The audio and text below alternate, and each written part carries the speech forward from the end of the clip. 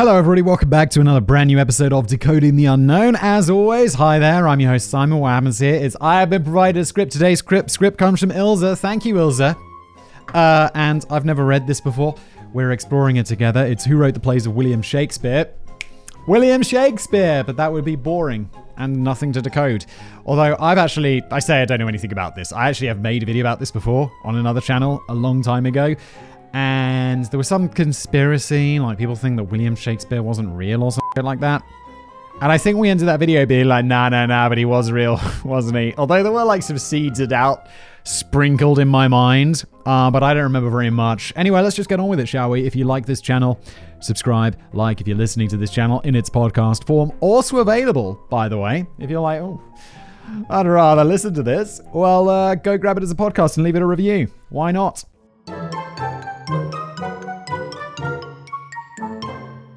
Be not afraid of greatness. Some are born great, some achieve greatness, and some have greatness thrust upon them. That's a quote from Twelfth Night, a quote I know very well because I have played the character of Malvolio in Twelfth Night. You're full of surprises, aren't you? And in fact, I got a scholarship to my school, and that was the Malvolio's monologue from Twelfth Night was one of the pieces that I performed in attempting to get that scholarship, which I got! So I know it quite well. While we may never know whether or not Shakespeare feared greatness, few can argue that he achieved greatness. After all, we're still reading his plays a good 400 years after they were written. Greatness. People are definitely going to be watching this 400 years from now. They're going to be like, wow, so much knowledge, so much brilliant commentary, so many genius takes. Legend fact boy. No, not really. To this day, the works of William Shakespeare is considered one of the greatest bodies of works in English literature, and the Bard of Stratford has gone down in history as probably the most influential playwright in the English language. His characters are complex, his plots have universal and timeless appeal. And then there's the variety, from histories to comedies to drama. Shakespeare wrote it all. Or did he? The Upstart Crow. When I started my research for this topic, I found a surprising question floating around the internet. Was William Shakespeare a real person? Well, yes, he was. We could prove it. Yeah, shut up, internet. What do you know? William Shakespeare was baptized in the Holy Trinity, the parish church of Stratford-upon-Avon on the 26th of April, 1564. That means that he had probably been born around the 23rd of April, which is generally accepted as his birthday. Keep in mind, this is over 400 years ago, and bureaucracy wasn't quite the discipline that it is now, so it's not uncommon for birth records of 1564 to be lacking. Yeah, whenever I'm making a video about someone, it's like, he was born in the past. We don't know when. He was born like within these few years. It's not even often that even the year is not really known. John Shakespeare, Will's father, was the son of a farmer and land tenant who moved away from the family farm to become a glover and dabble in money lending. John appears to have had a rather eventful life. Those in favour of the Bard like to focus on John's political career. By 1565, he was an alderman in Stratford, and in 1568, he was elected as bailiff for the year. I guess bailiff must have meant something in the past, like different to what it does today. Because isn't a bailiff the person who comes and steals your legally requisitions your when you don't pay your bills? But then there's also bailiffs in court, right, who keep order. I don't know what like a 16th century bailiff was, but it was different. This is the highest political office in town. Well, there you go. It's the highest political office. And now it's just someone who comes and takes your away. He owns multiple properties and even applied for a coat of arms, which was granted many years later. Those against the Bard prefer to focus on the fact that John was a moneylender and an illegal wool trader. The truth is that John Shakespeare was both criminal and politician, which, allegedly, is not unusual. Yeah, I mean, not unusual back in the day, not unusual today. Right now, as of recording this Boris Johnson's, the UK Prime Minister's, summer party, which he had during lockdown or whatever. He had like a birthday party when everyone was supposed to be in lockdown, and then the most brilliant thing came out. They had a photographer there, and the photographer was paid by the, because he's a government photographer, by the taxpayer to take photos of Boris Johnson's like party during lockdown. And it's like, this is just so insane. Oh my God. Mary, Will's mother, was the daughter of Robert Arden, a powerful and wealthy landowner, and by all accounts, her father's favourite. It's generally accepted that both Mary and John were illiterate. However, Mary was named as one of 2 executors of her father's will, which suggests that Mary, at least, must have had some level of literacy. Women of the middle and lower caste classes weren't educated, but this was not always the case for wealthier families, and the Arden family had that money. From the 1570s, the family's fortunes took a downturn, but the Shakespeares were not poverty-stricken, uneducated country bumpkins. They were probably comfortably middle class for the most part. Will married his wife, Anne Hathaway. Really? In November 1582, 2 documents survive in the diocesan archives that prove the marriage was performed. At the time, Anne was 26, while William was only 18. That's got to be unusual back in the day. Their daughter Susanna was born 6 months after the wedding. Since shotguns weren't commonly used at that time, I guess we can describe it as a crossbow wedding. In February of 1585, Anne gave birth to twins, Hamnet, who would sadly die at the age of 11, and Judith. Yeah, it's like back in the day, it's like, yeah, the kid died at the age of 11. You just kind of brush over it. Today, that would be a tragedy. But I mean, it's obviously a tragedy back in the day, but it was also much more of a part of life, which is like intense. At this point, Shakespeare vanishes off the records for about 8 years and pops up again in London, apparently without his family, working as an actor. Robert Greene first mentions the upstart Crow in 1592, an actor who considered himself to be a writer as good as other scholars of the time, despite his lowly origins. He accuses the actor of considering himself to be, in his own conceit, the only Shakespeare in a country. Apparently in 1592, even critics and insults sounded posh. I don't even understand that. It's like someone is so posh you don't understand what they're saying. That's a high level of poshness.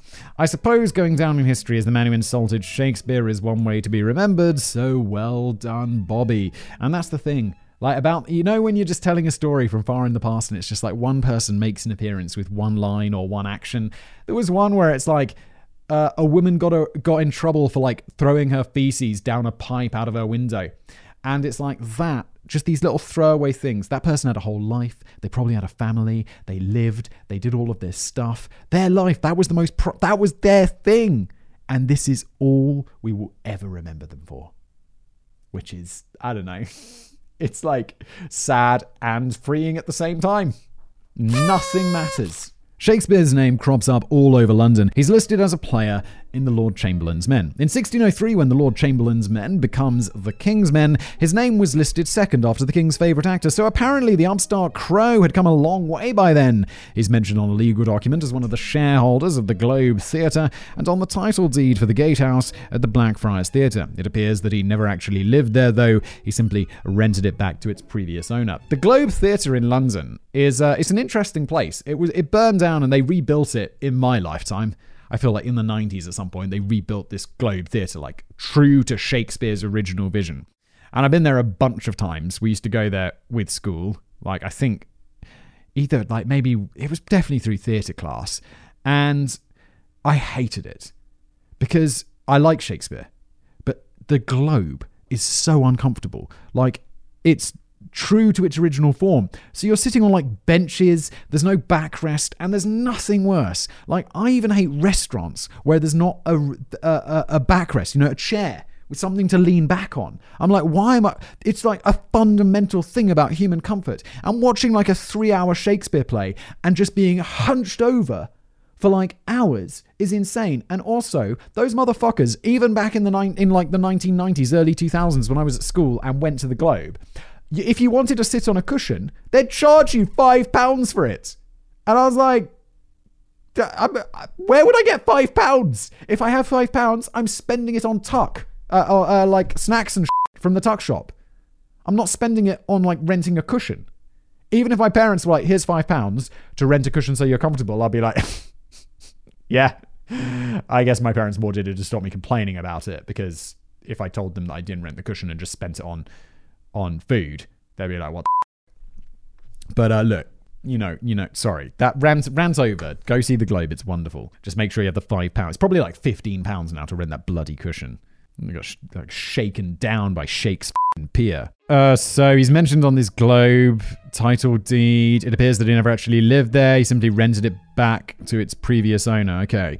In his career as a playwright from around 1590 to 1613, it's generally accepted that Shakespeare wrote 37 plays. If you add the two, this is such a short time. He's like the Beatles of playwriting. What the Beatles achieved in those, I love the, I'm not like, I say I love the, I like the Beatles. I'm not one of these people who are like, the Beatles are the greatest band ever made or ever that got together or whatever. I think the Beatles are fantastic. They made great music. But the amount of time they did it in is mad. And 37 plays in 25 years, like Shakespeare plays. I mean, it's not the Beatles level of productivity, but it's pretty hot. If you add the Two Noble Kinsmen and two Lost plays, Cardenio and Love's Labour 1, we're looking at 40. I didn't know there were Lost Shakespeare plays. Can you imagine finding one of those? A new Shakespeare play? That'd be sick. He also wrote 154 sonnets and 5 long narrative poems, though some sources say 2, considering that he was also an actor and had time to dabble in the property market. Shakespeare was a very busy man. In around 1613, he retired from his life as an actor and playwright and permanently moved back to Stratford, where he passed away in 1616 at the age of 52. The truth is that Shakespeare didn't leave much of a paper trail to follow. There's a lot about him we simply don't know. What did he do for the 8 years before he started ruffling feathers in the theatre scene? Was he at home when his son died, and how did that affect him? These questions we'll probably never be able to answer, and since human beings hate a vacuum, all kinds of stories and theories began to surface. The question of authorship. The question of authorship of the Shakespeare plays has been around since the 1800s. Ralph Waldo Emerson, Sigmund Freud, and even Charlie Chaplin have all expressed doubts that Shakespeare from Stratford was really the man behind the quilt. In 1909, Mark Twain even published a book on the authorship question, Is Shakespeare Dead? But where did this question come from? As the story goes, the man behind the controversy is one James Wilmot, a literary scholar who decided to write an in-depth biography of William Shakespeare in 1785, almost 170 years after the playwright's death. From what I could gather, what is known about James Wilmot mostly comes from a biography written by his niece in 1813. The man appears not to have left much of a paper trail of himself or his work, which is a little ironic. As was the accepted practice of the day, James Wilmot set off to Stratford to research and write a biography on this beloved poet and playwright. He visited Shakespeare's home, other homes the bard would have visited, and looked for correspondence in local libraries. To his surprise, there was no paper trail to indicate William Shakespeare had ever read a single book or wrote a letter. It appeared that the greatest poet of all time had managed to go through his entire life without leaving any literary trail to follow. Privately, Wilmot came to the conclusion that Shakespeare from Stratford and the Shakespeare who wrote the wonderful plays couldn't possibly be the same man. Surely a man who wrote so extensively would have had diaries, letters, or notes in books to sort out his deep and complex thoughts. Instead, he decided all these wonderful works were written by none other than Francis Bacon. I don't know. Why is it so unreasonable to feel that, I make a lot of videos? Do I make videos in my private life? No! The last thing I want to do when I get home from work is make videos. I spend all day making videos. I don't even I find it, I watch way less documentaries and educational television than I used to because I'm it's a bit close to work, isn't it? I mean, it's obviously not quite what I do. I watch no fact videos on YouTube. I listen to no podcasts about history or science, even though before I started doing this, that was 90% of my consumption. And now I'm just it's a bit too much like work. And I'll be listening to it and be oh, that's a good idea. I should try something like that. Or I'm oh, that's a brilliant, this is so good. And then it just inspires me. And I'm I don't want to be inspired. I just want to chill out and learn something. But it's impossible now. It's ruined it. I mean, I love that I get to do it. So it's completely worthwhile. And also there's plenty of good fiction television to watch. So at least there's that. But I mean, it's kind of interesting, isn't it? But I don't blame Shakespeare for not writing shit. It's yo, you should just be writing plays. It's Shakespeare. No one wants to read his diary. Just go write another 12th Night. It'd be like me if I made a diary. Being hello, yeah, today I'm up to this. No one would care. No one would care. They'd just be tell us some more facts, fact boy. Tell us some tangents that don't go on for too long, like this one. Instead, he decided all these wonderful works were written by none other than Francis Bacon. Oddly, he never published his opinion. It was first mentioned in a series of lectures by his friend James Courtin Cowell in 1805. However, according to some sources, these lectures were only rediscovered in 1931. That is a long time later. A Shakespearean scholar, James Shapiro, because apparently everyone involved in this is called James, is of the opinion that the lectures were a forgery created in the 20th century to support the Baconian theory after the Oxfordian theory started becoming more popular. If I remember anything from the Oxfordian theory, from that previous video, about the Oxfordian theory from that previous video that I made, is that this is the Oxfordians are the group of people who believe it was like a collection of other writers who wrote his plays, which we'll soon find out. Whether Wilmot ever came to this conclusion and never published it, or whether it was a fabrication, the bard was out of the bag. The question was out in the universe. Did Shakespeare write Shakespeare? If not Shakespeare, then who? This question has kept many Shakespeare fans up at night. Societies were founded dedicated to finding the truth. Was it a single author? There are around 80 candidates, or an entire cabal of writers working together to create the biggest deception in literary history? There are a couple of theories to consider, so let's start with the anti-Stratfordian theory. The anti-Stratfordians firmly believe that Shakespeare of Stratford and the Bard are two different people. Most other theories are rooted in the same objection, so it's a good place to dive into this tangled web of deceit. Probably the biggest objection to Shakespeare being Shakespeare boils down to his lack of education. According to the anti-Stratfordians, Shakespeare had, at most, a primary school level of education. They're not wrong, there are no records showing Shakespeare ever attended school or university. While some accept that he probably attended the King's New School, a grammar school in Stratford, they claim that still means his education was limited at best. It's simply not possible that a man of limited education could have such extensive knowledge of history, the classics, languages like Greek and Latin, and such an extensive vocabulary. Yeah, because people who teach themselves, that's got a word. Is it autodidact, or am I imagining that? That could mean something totally different. That's the word that springs to mind. So my vocabulary is so bad for someone who reads so much stuff. I regularly come across words I don't know that I feel like I should know. And I'm like, okay. But people totally teach themselves, and you don't have to go to... There's got to be amazing examples of authors from the present day and throughout history who didn't get a formal education. Of course there are.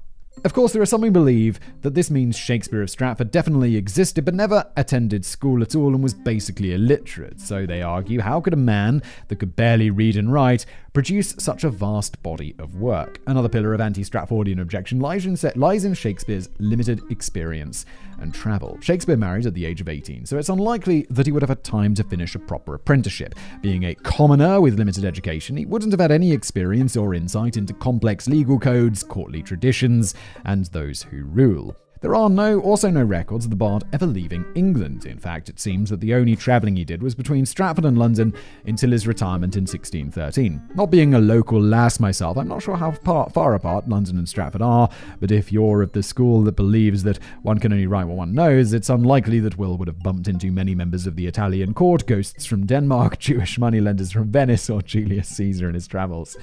I guess like nowadays, it's a lot easier to write what you don't know. Because, well, Google Maps, all of this stuff. You could just go and it's like, okay, Google Street View must be amazing for writers. Because you'd be like, okay, there's a coffee shop on that corner. You walk down the street. It's like it's busy. It's going to be super incredibly useful. But obviously they didn't have that stuff in the past. But they had books. Like Shakespeare could go to a library. Let's just go ahead and just assume that Shakespeare knows how to read. I know, bold assumption, Whistleboy. He could obviously just go to the library and read about Jewish moneylenders or Julius Caesar or ghosts. Of course he could. And then he'd be all knowledgeable about it, and then he could come back and write a book on it. It's much easier than actually going there. Then there's the lack of literary evidence. Other than the title deeds and legal documents that contain only his signature, there are no original manuscripts, no letters, no diaries. In fact, there's no physical proof that Shakespeare ever wrote a word in his lifetime. The only proof, according to anti-Stratfordians, that we have of Shakespeare writing his plays is the fact that his name is on the printed versions. However, without the original manuscript as proof, anybody's name could be slapped on the play, so a writer wanting to stay anonymous could simply have used the name William Shakespeare, perhaps even paid the real William Shakespeare to keep quiet, and no one would have been any the wiser. That's got to be a good job, right? It's like, what are you going to do? Yeah, I just want to use your name on this absolute masterpiece of a play. Okay, and I'm going to pay you to do it. You're going to pay me as well? I mean, okay. To add more fuel to this fire is the fact that his name is not always spelled the same way. There are different versions. Shakespeare, 2 words. Shakespeare without the second A. If a man could barely spell his name, how did he write 37 plays? Well, people were less attached to spelling back in the day. You just write however you felt like. It wasn't so enforced. Despite being such a celebrated playwright in his time, it appears that no one in Stratford had much to say about the celebrity in their midst. No letters or diaries have been found of friends or family singing the praises of their local hero. There are also no records of a grand funeral in 1616. Surely the death of such a great man should have led to a funeral procession that stopped traffic for days. Finally, anti-Stratfordians argue that the style and lexicon is too varied for all the works to have been written by the same author, not to mention the sheer volume of work. It's simply not possible that a single man wrote all those plays by himself. There are more reasons why Shakespeare of Stratford is not Shakespeare the playwright, but we'd have to make an entire video to cover all of them, so let's just move on. The suspects. Shakespeare clearly didn't write his own plays because he was an uncouth, uneducated country bumpkin who could barely sign his own name. All right, I disagree, but okay. So who was the true master of work? Suggestions range from Francis Bacon and Walter Raleigh to Queen Elizabeth herself, the first one. But let's focus on 2 more likely culprits: Francis Bacon, the Baconian theory, and Edward de Vere, the Oxfordian theory. I thought Oxfordian was that it was a bunch of people writing the plays as like a collective. Or did I just imagine that? Well, I guess we'll find out. Sir Francis Bacon was born on the 22nd of January 1561, 3 years before the Bard from Stratford, and he died on April the 9th, 1626, a full 10 years after Shakespeare. This means that, as far as historical timelines are concerned, they were alive at the same time, which to me already makes him a slightly more likely candidate than some of the others. Baconian theorists firmly believe that Francis Bacon, Viscount St. Alban, had the connections that would have given him access to a superior education and intimate knowledge of the Elizabethan court, and they're right. Bacon does have all the necessary qualifications. He studied at Trinity College, Cambridge. His father, Sir Nicholas Bacon, served as Lord Keeper of the Great Seal. His cousin, through his mother's side, was Robert Cecil, Earl of Salisbury, and Chief Minister of the Crown by the end of Elizabeth's reign. This guy sounds mega posh, doesn't he? As for Bacon, he was admitted to Gray's Inn, an institute for legal education. Still exists, by the way. It's one of the barrister... Oh my God, I can't even remember what they're called. Inns. One of the barristers' inns. Is that what... They're inns. Inns of law or something. How do I not remember this? There's 4 of them. Or it used to be. An Institute for Legal Education in 1576, and eventually rose to the position of Solicitor General and finally Attorney General. So he would have had an in-depth knowledge of the legal system. Bacon was also a successful politician, representing first Malcolm Regis in Dorset and later Taunton, Liverpool, the county of Middlesex, Southampton, Ipswich, and the University of Cambridge as a member of Parliament. This guy's busy. How's he going to write all these plays? He already had access to the royal court, and if you add his political career, he had first-hand experience in the system in power at the time. This is also one of the reasons why Baconians feel he would have written under an alias. Writing under an assumed name would have given him the opportunity to comment on the politics of his day without risking his reputation and reprisals from the Queen. Of course, most people today are more familiar with the important role Francis Bacon played in science. Yes, he is commonly considered the father of the scientific method. I'm not a scientist. I'm not even going to try and explain this. Suffice to say, the idea of forming the scientific method is super basic. It's just like, how about we prove kinda.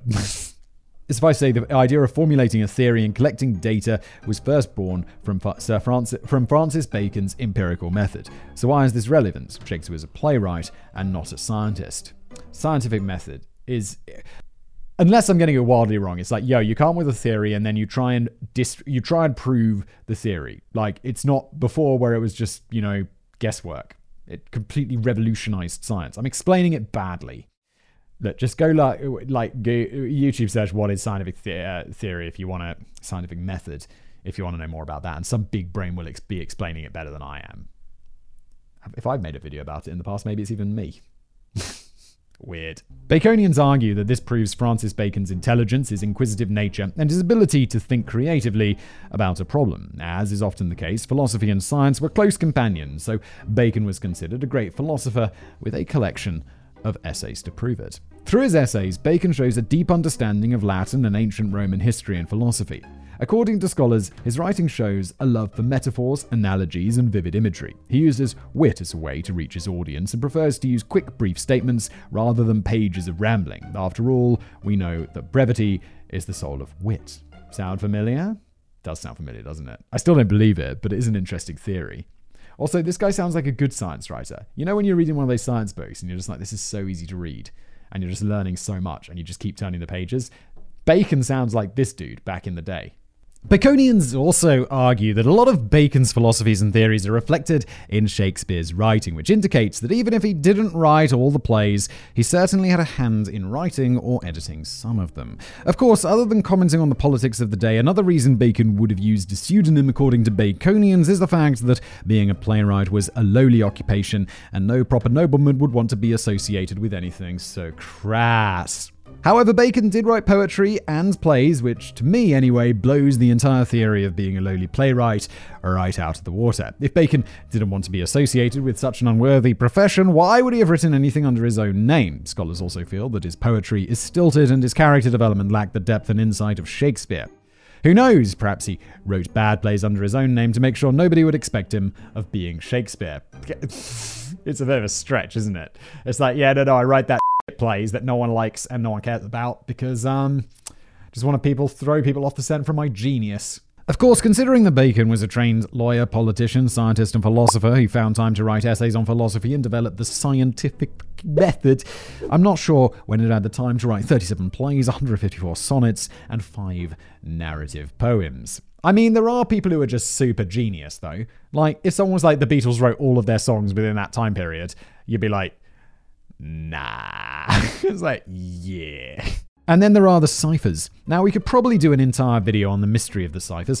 In 1605, Bacon devised a method of steganography, essentially hiding one message in another message or image. Bacon, mate. This guy sounds like an absolute legend. According to many Baconians, starting with Delia Bacon, no relation, in 1857, Francis Bacon hid messages through all his plays, indicating that the works were, in fact, written by him or a collection of other Renaissance writers, depending on who you believe, and not William Shakespeare. Yeah, I'm familiar with some of these from the other video, and they're all like massive stretches. It's like, yeah, if you combine the word on like line 17 of page 74 with like line 17 on page 86, it says not Shakespeare, and you're like, whoa! Except it doesn't. No. At this point, though, I feel I need to rein in the unicorns a little. If you consider the sheer number of words found in 37 plays, 154 sonnets, and 5 narrative poems, I'm fairly sure you could find a cipher claiming Elvis Presley was the true author. Exactly. Just make sure you don't use the second letter of every third word on every 5th page, but only the plays he wrote before 1612, and only those printed by the Globe Theatre between 1605 and 1612, and let us see what you find. It might even be the true identity of Shakespeare. Yeah, this is the thing. It's like, at some point, it's like you're just looking way too far into it. Edward de Vere. According to the Oxfordian theory, another contender, and one that has gained considerable popularity, is Edward de Vere, the 17th Earl of Oxford. This theory was first proposed by the very aptly or unfortunately named J. Thomas Looney in 1920. De Vere was born on April the 12th, 1550, so he'd have been 14 years old when Shakespeare was born. He died on June the 24th, 1604, which presents a little bit of a problem. If we assume De Vere was, in fact, Shakespeare, around 14 plays, including some of his best works such as King Lear, Macbeth, and The Tempest, were published between 1605 and 1613, after his death. I mean, okay, so he could have written them and then they were published later. But again, we're already stretching something that is super tenuous, even stretchier. Writing and publishing works from beyond the grave would have been an incredible feat. Yeah, writing them would have, publishing them wouldn't have been. Like, tons of shit's published after people died. Like, authors working on books die all the time, and then they're published posthumously. Wasn't that there's that half that book written by a famous British author wrote The Hitchhiker's Guide for the Galaxy. Douglas Adams, he wrote that book, and it was half finished, and they just published it half finished, I think. I've not read it. Which is like, that's you're just reading the book knowing that it's just going to end at some point. You'd be like, but what about the ending?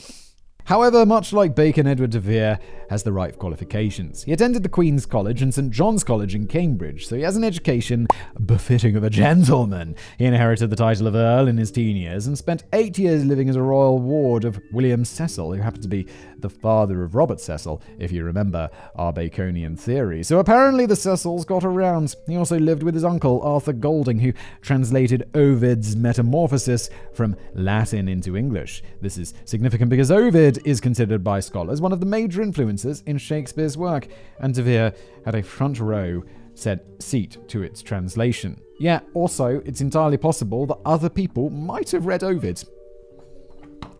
Maybe other people even spoke Latin. That would be amazing, wouldn't it?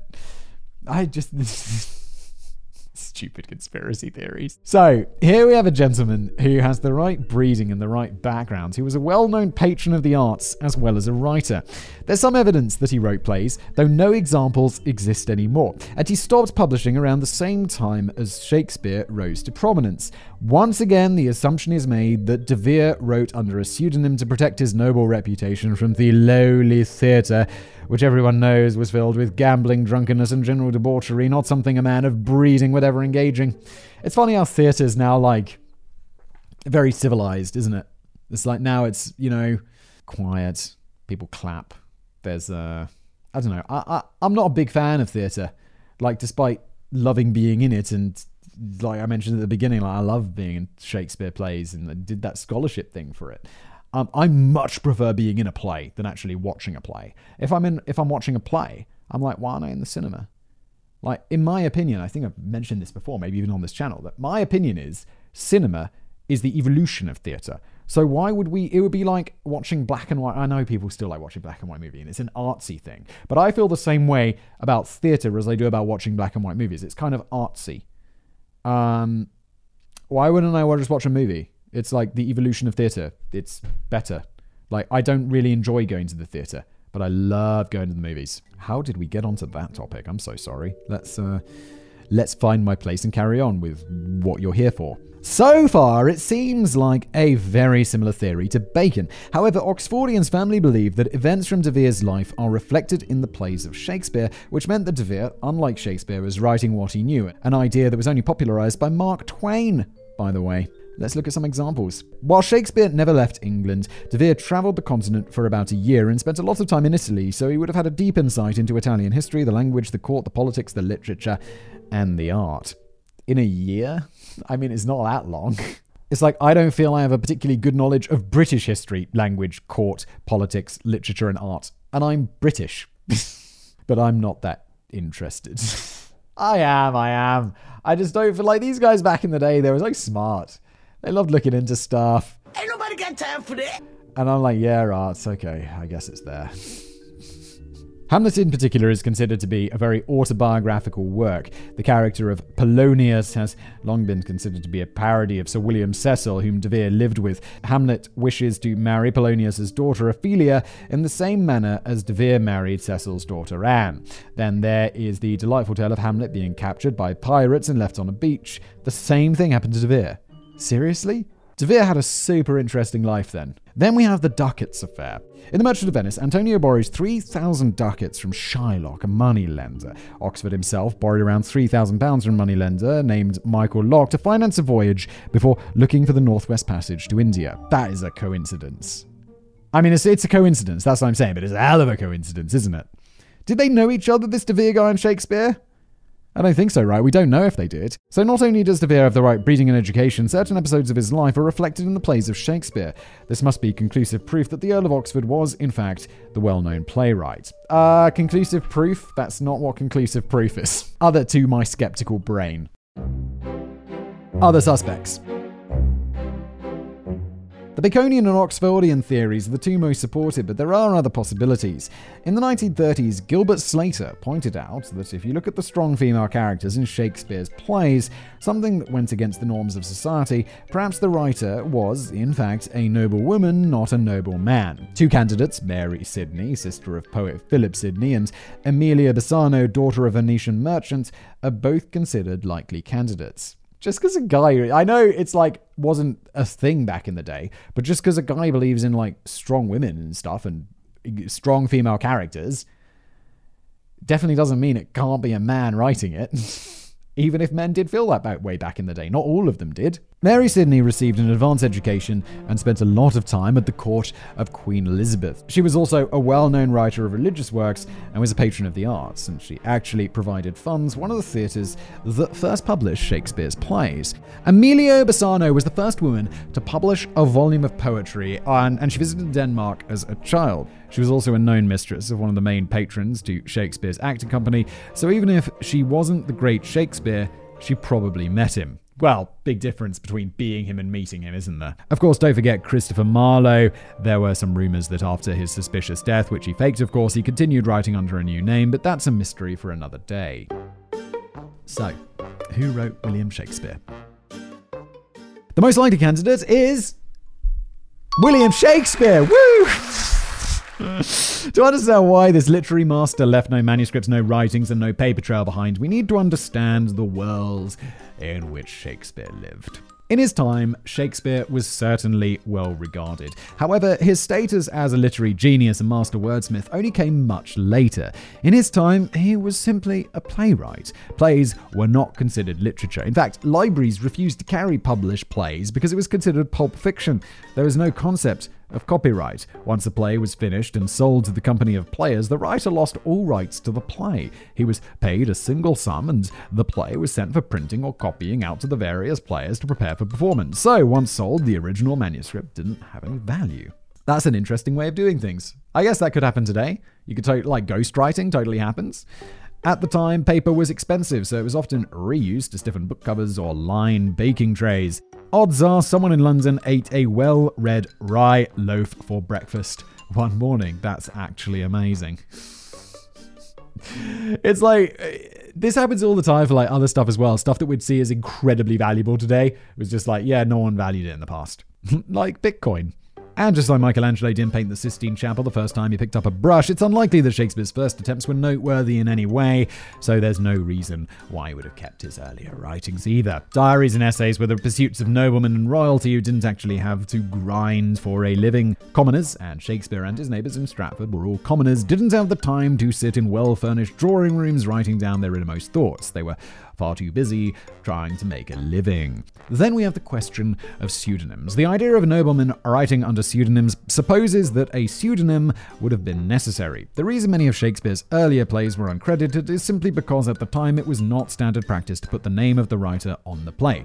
In fact, Christopher Marlowe, a famous playwright, never had his name printed on any of his plays before his death. In an industry where anonymity was the norm, creating a pseudonym would have actually increased your chances of being found out. The fact that Shakespeare's name appears on some of his later works is actually very significant. It means that at some point Shakespeare's plays became so popular that it was sold to the public using his name, much like movies are sold today by using famous actors. So Shakespeare was well known. At the time, it was common for playwrights to collaborate or for one writer to take over from another. This was theatre, not literature, and the show must go on. If Shakespeare, the actor, was pretending to be a writer but couldn't do anything other than sign his name to some legal documents, one of his many collaborators, fellow actors, or adversaries would have noticed.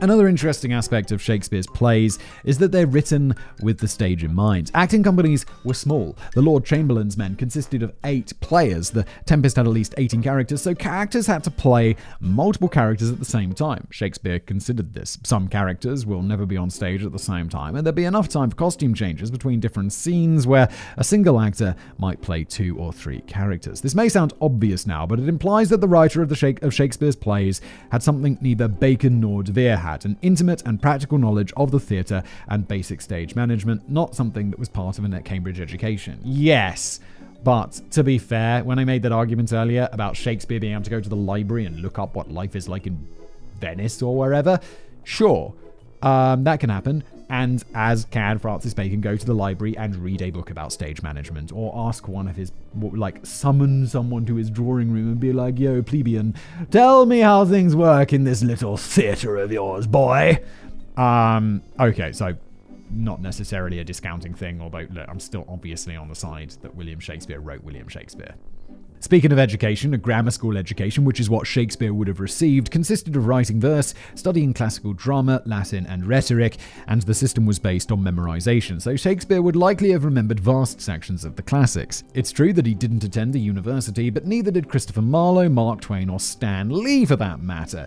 As for experience, he was an actor performing for the royal court, and as such would have been exposed to the inner workings of courtly life. Shakespeare didn't write all of his plays alone, though many modern-day attribution research, which essentially looks at literary ties and habits that occur subconsciously, through modern-day attribution research, which essentially looks at literary tics and habits that occur subconsciously, we know that at least 17 of Shakespeare's plays were written with other playwrights, including Thomas Nash, John Fletcher, and George Peele. There have been some suggestions that Shakespeare even collaborated with Christopher Marlowe. At the heart of it, the argument against Shakespeare is based in classism. No one wants to believe that the greatest writer of English literature was a commoner. Oh, well, no, only rich people want to not believe that. Anyone else is like, cool. Upward mobility. A man with no titles, no posh education, and no conceivable importance managed to achieve a level of greatness reserved for only the most important members of society. What? Shakespeare is one of the greats. He was a common man with humble origins that turns the world of literature on its head. His lack of education and class allowed him to understand and write for the common man as much as the court, an insight that neither De Vere nor Bacon would have had. He relied on his wonderful imagination to write stories that are still considered some of the best works more than 400 years after his death. The Boy from Stratford proved that you don't need to be born into privilege to achieve greatness. Great ending. This has been an episode of Decoding the Unknown. Thank you so much for watching or listening, however you get this show. If you're watching on YouTube, please give it a like. Make sure you subscribe. Leave a comment. Maybe you got a suggestion for a future episode or something like that. Go on then. And if you're listening to this show, leave us a review. That would be grand. And as always, I'll see you next time.